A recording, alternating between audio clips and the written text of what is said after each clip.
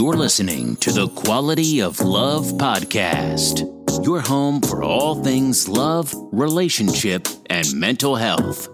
Hosted by nationally certified life and relationship coach, Tyrone Dixon. Sit back, relax, and get tips on creating the life you deserve without wasting any more time.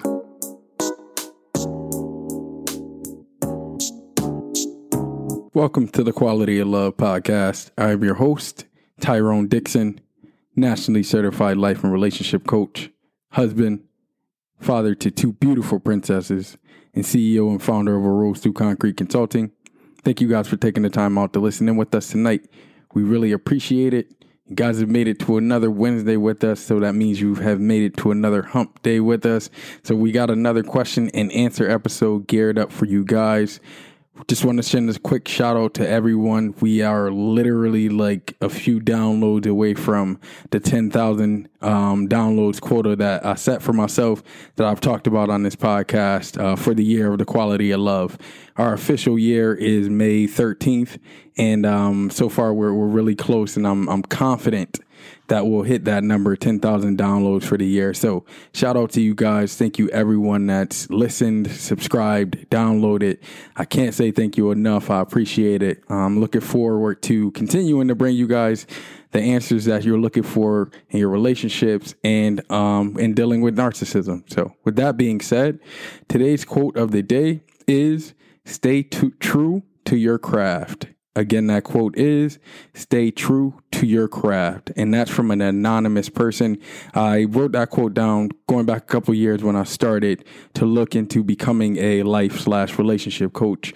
And it really, really means a lot to me because there are times where I do question what I'm doing and if I'm having a positive impact on the lives of others. So when I do get into those kind of mindsets and those I wouldn't say down, but in that questioning area in my life, I look back to that quote and I always think to myself to stay true to my craft because I know for sure that I'm making a positive impact on people's lives just by, the reassurance that you guys provide me through email, and also reaching 10,000 downloads in a year is a huge deal.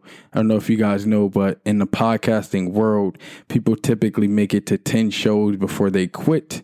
So 10,000 downloads, and the fact that you guys are listening to me from the bottom of my heart, I just want to say thank you, and I appreciate it, right? So if you're out there listening, stay true to your craft, stay confident in what you're doing, no matter what, right? Because you're going to face some barriers, you're going to face some odds, but you got to stay true to your craft.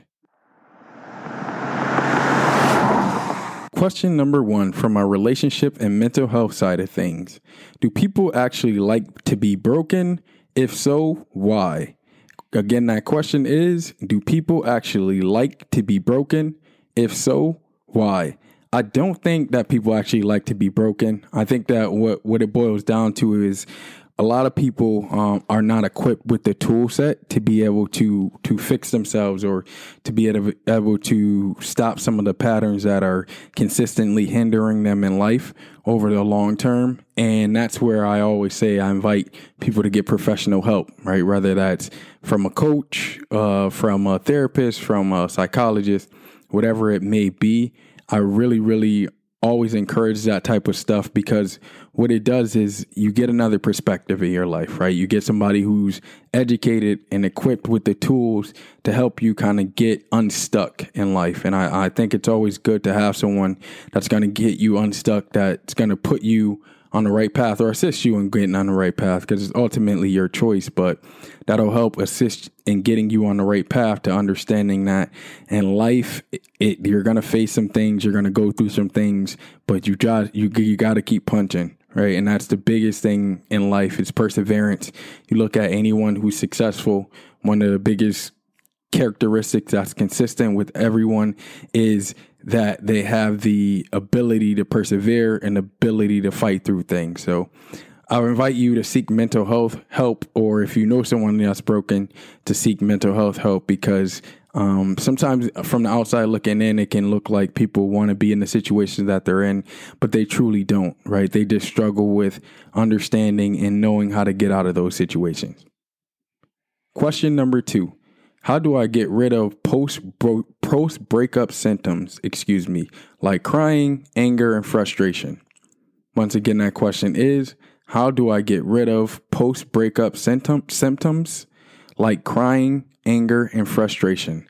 I think it's going to sound cliche, of course, but it takes time when you're dealing with a breakup, right? And breakups are very specific to an individual. So for some people, it may take a couple of weeks.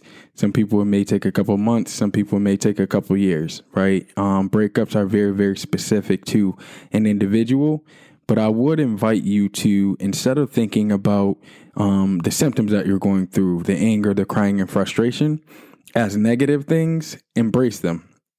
And understand that emotions are a part of life, and every human being has emotions. So allow yourself to really sit with those emotions and don't be deflective and blaming of your partner or your ex-partner at this point in time.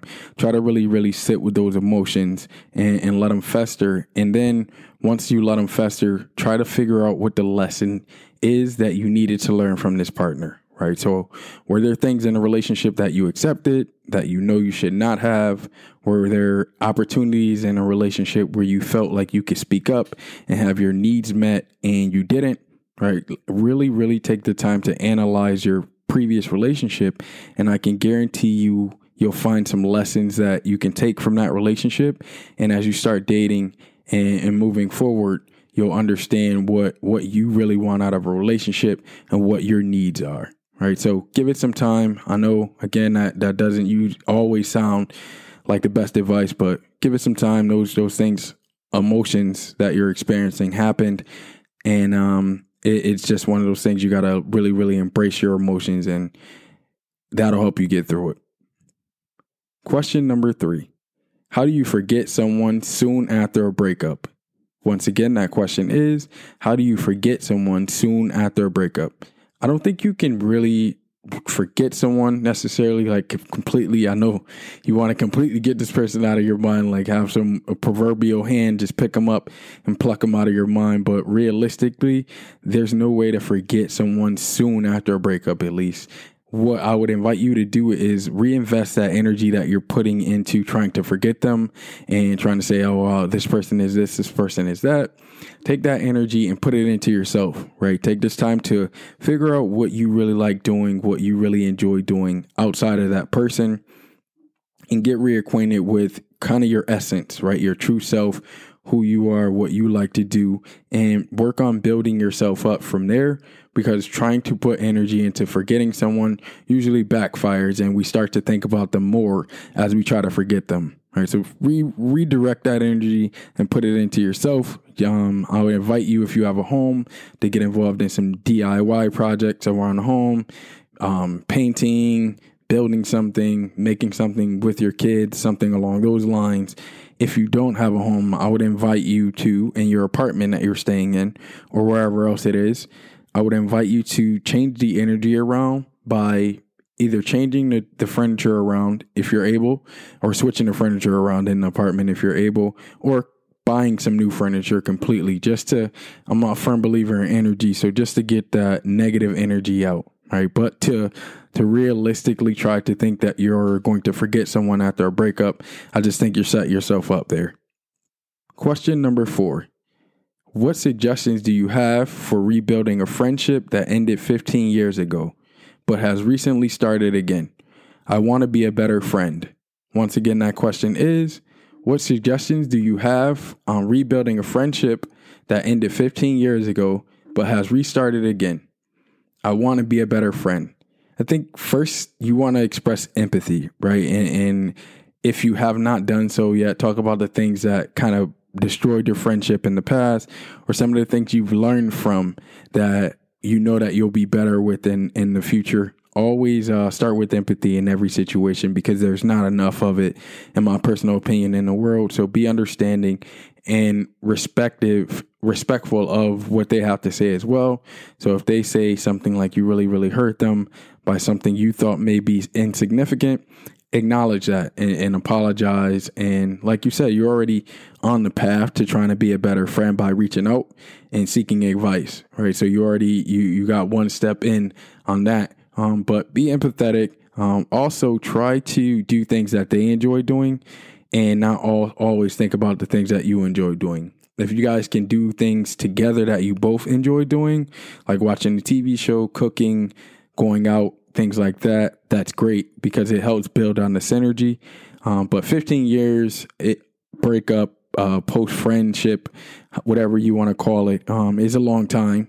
So understand that things are going to be different and embrace this new person for who they are and work from there. Right. And if you do that and stay open to their feedback, then I think you'll be in a good spot in terms of being a better friend. Question number 5. How do you heal a broken relationship when you love each other, but feel like the relationship is falling apart? Once again, that question is, how do you heal a broken relationship when you love each other, but feel like the relationship is falling apart?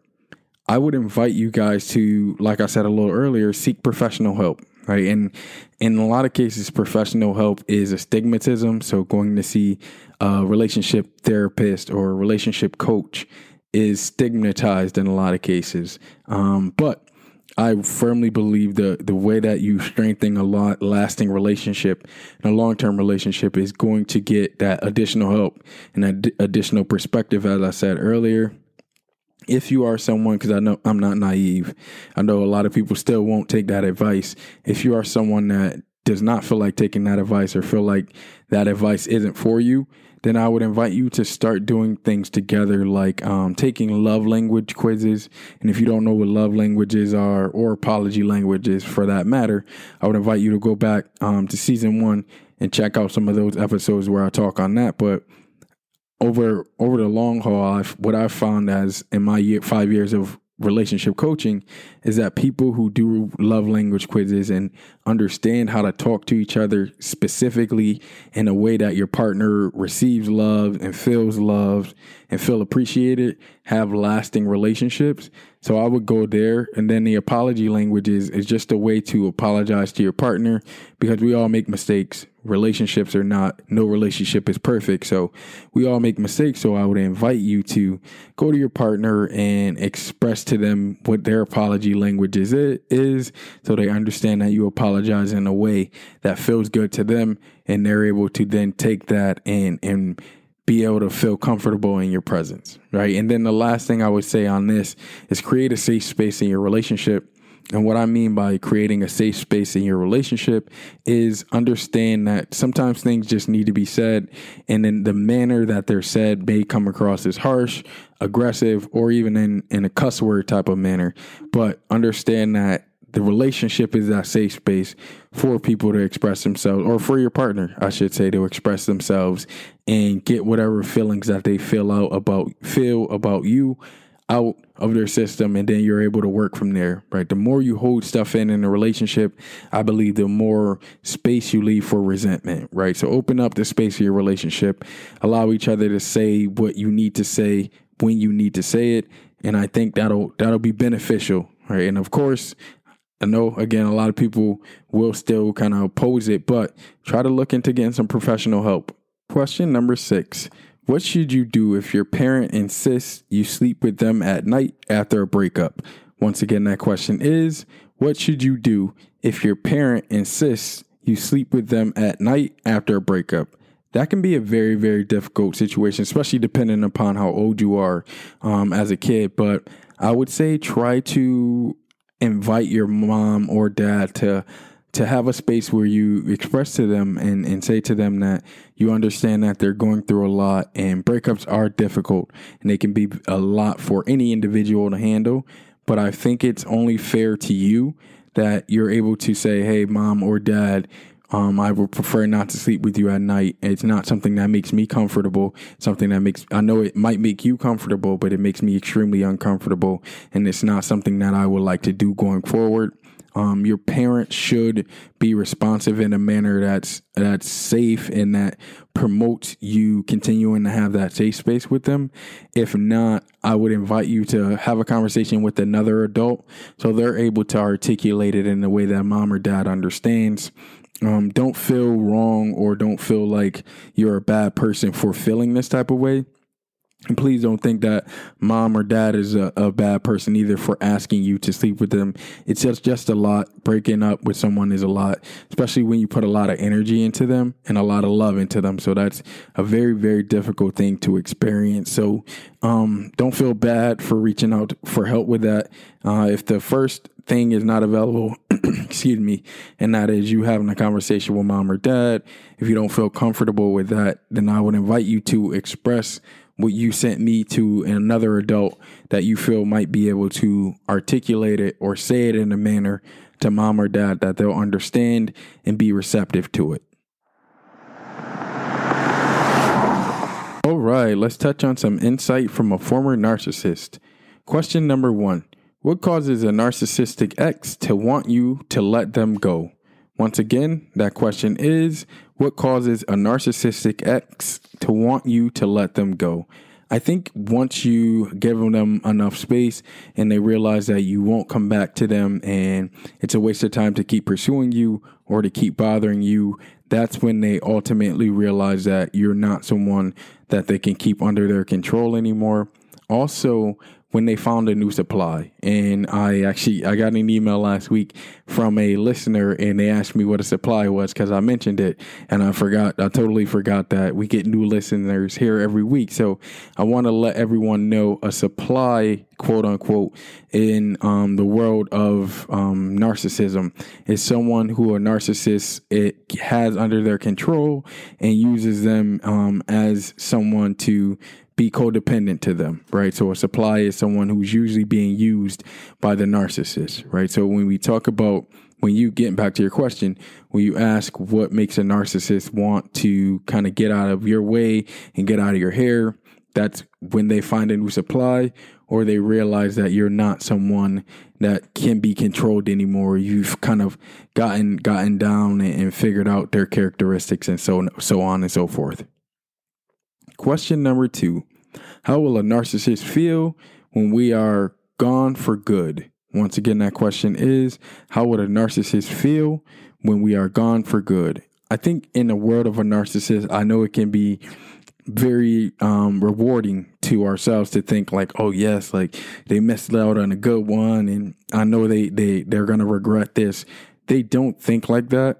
Most narcissists are constantly in search of a supply or another supply that they can use and get over on. So they typically don't feel down in the dumps when someone good leaves their lives. They usually just kind of go on to a next person. So if you are away from a narcissist now, and you happen to see them down the line or you see them on social media and they're with someone and you're like, what? Like, I thought this person would be down in the dumps. They lost such a good catch.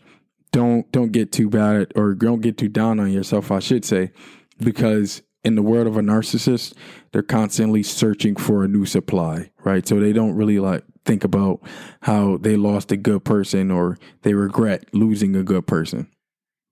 Question number 3. What do you think will happen when a narcissist is out of supplies and they can't find a new supply or they run everybody off?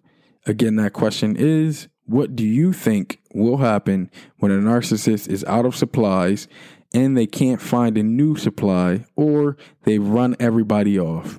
I think at that time it's very rare, first of all, that a narcissist gets to that point in their lives because when they run everyone off, they have to be self-reflective.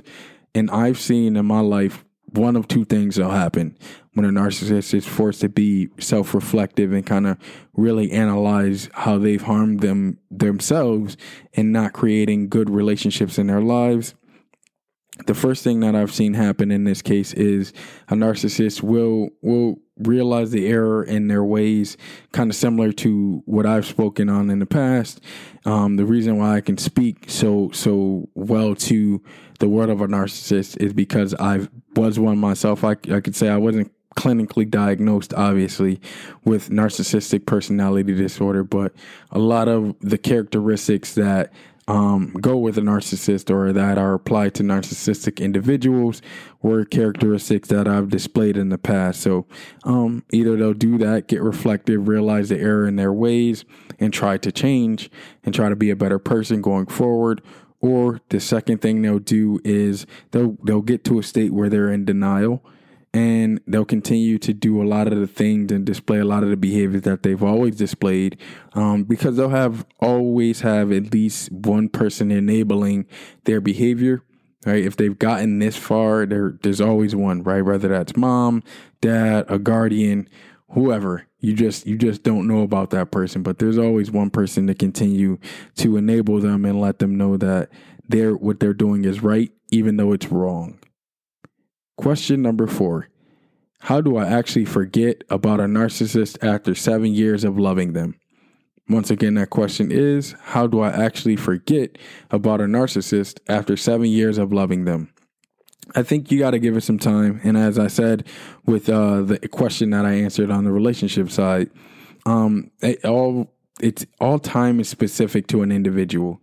So that means it can take a long time to get to the point where you forget about someone you've loved, especially for 7 years. 7 years is a very long time to love an individual, whether they're narcissistic or not, right? So understand that it'll take time. And the next thing I would invite you to do is take this time to figure out what you like, right? What you enjoy, what you like doing, the things you like engaging in, the things you don't like engaging in, and start to kind of rebuild yourself to the point where you're able to accurately decipher if an individual is narcissistic or not, and you're able to remove them out of your life, right? Now, that in itself, it seems easy, right? It seems like, okay, let me do this, but that can take time too. So biggest thing, give yourself some time, start to build the characteristics and qualities that you like about yourself, build upon those. Start to challenge yourself to step outside your comfort zone, and don't focus on the narcissistic individual so much as to focus on yourself and take this time to really, really analyze and figure out who you are and what you like to do going forward. Question number 5. Why does the ex-narcissist in my life still stalk me after 3 years? Once again, that question is, why does my ex-narcissist still stalk me after 3 years? It's all about control, and wanting to kind of be a thought on your mind, right? It typically, the span of narcissistic kind of, in trying to reach out or trying to plant little seeds for you to come back and be with them. The span is from anywhere from, I would say, 2 to about 10 years, right? So that can happen. You'll get those social media stalkings, or even them popping up in random places that you are, for anywhere from 2 to 10 years, depending upon several factors. One of them is, as I said earlier, if they find a new supply, then to them, they feel like that's what they'll invest their energy in and what they'll invest their time in. And then also what indications that you're giving them, frankly, that you're still open to a relationship and you're still receptive. So those are the things that I think that usually keep narcissistic individuals stalking people for longer periods of time. If you keep that stone wall up and you let them know that you're not coming back, and you see them for who they are, and they no longer interest you, or they no longer meet your needs, I think if you keep that up and keep those firm boundaries set, you'll see that more and more that person does not contact you, does not reach out to you, or does not social media stalk you, which is popular with narcissists. Question number 6. She's a narcissistic drug addict. She's accused me of abuse in court, but I won. She's obviously unmasked and embarrassed. What should I expect? Once again, that question is, she's a narcissistic drug addict. She's accused me of abuse in court, but I won. She's obviously unmasked and embarrassed. What should I expect? I can't even sugarcoat it for you, my friend. You should expect everything that this narcissist has. She's going to throw it at you. She's going to try to smear your name in as many airs as she possibly can. She's going to try to do things with your friends, possibly even going as far as having sex or something like that. anything she can do to make you feel like you're a terrible human being, you can pretty much prepare for that from a narcissistic individual, right? So you can expect, again, the smear campaign, you can expect her to try to do things with your friends, tell your family members that you're a bad person and try to kind of create or paint a bad picture to them for you. All of those things you can expect, independent upon, frankly, how dangerous she is mentally. She'll also try to do things like slash your car tires, break your windows out, pop up at places that you are. Be careful if you have a job, because she probably will try to get you fired from your job. So you can expect literally anything that can possibly harm you.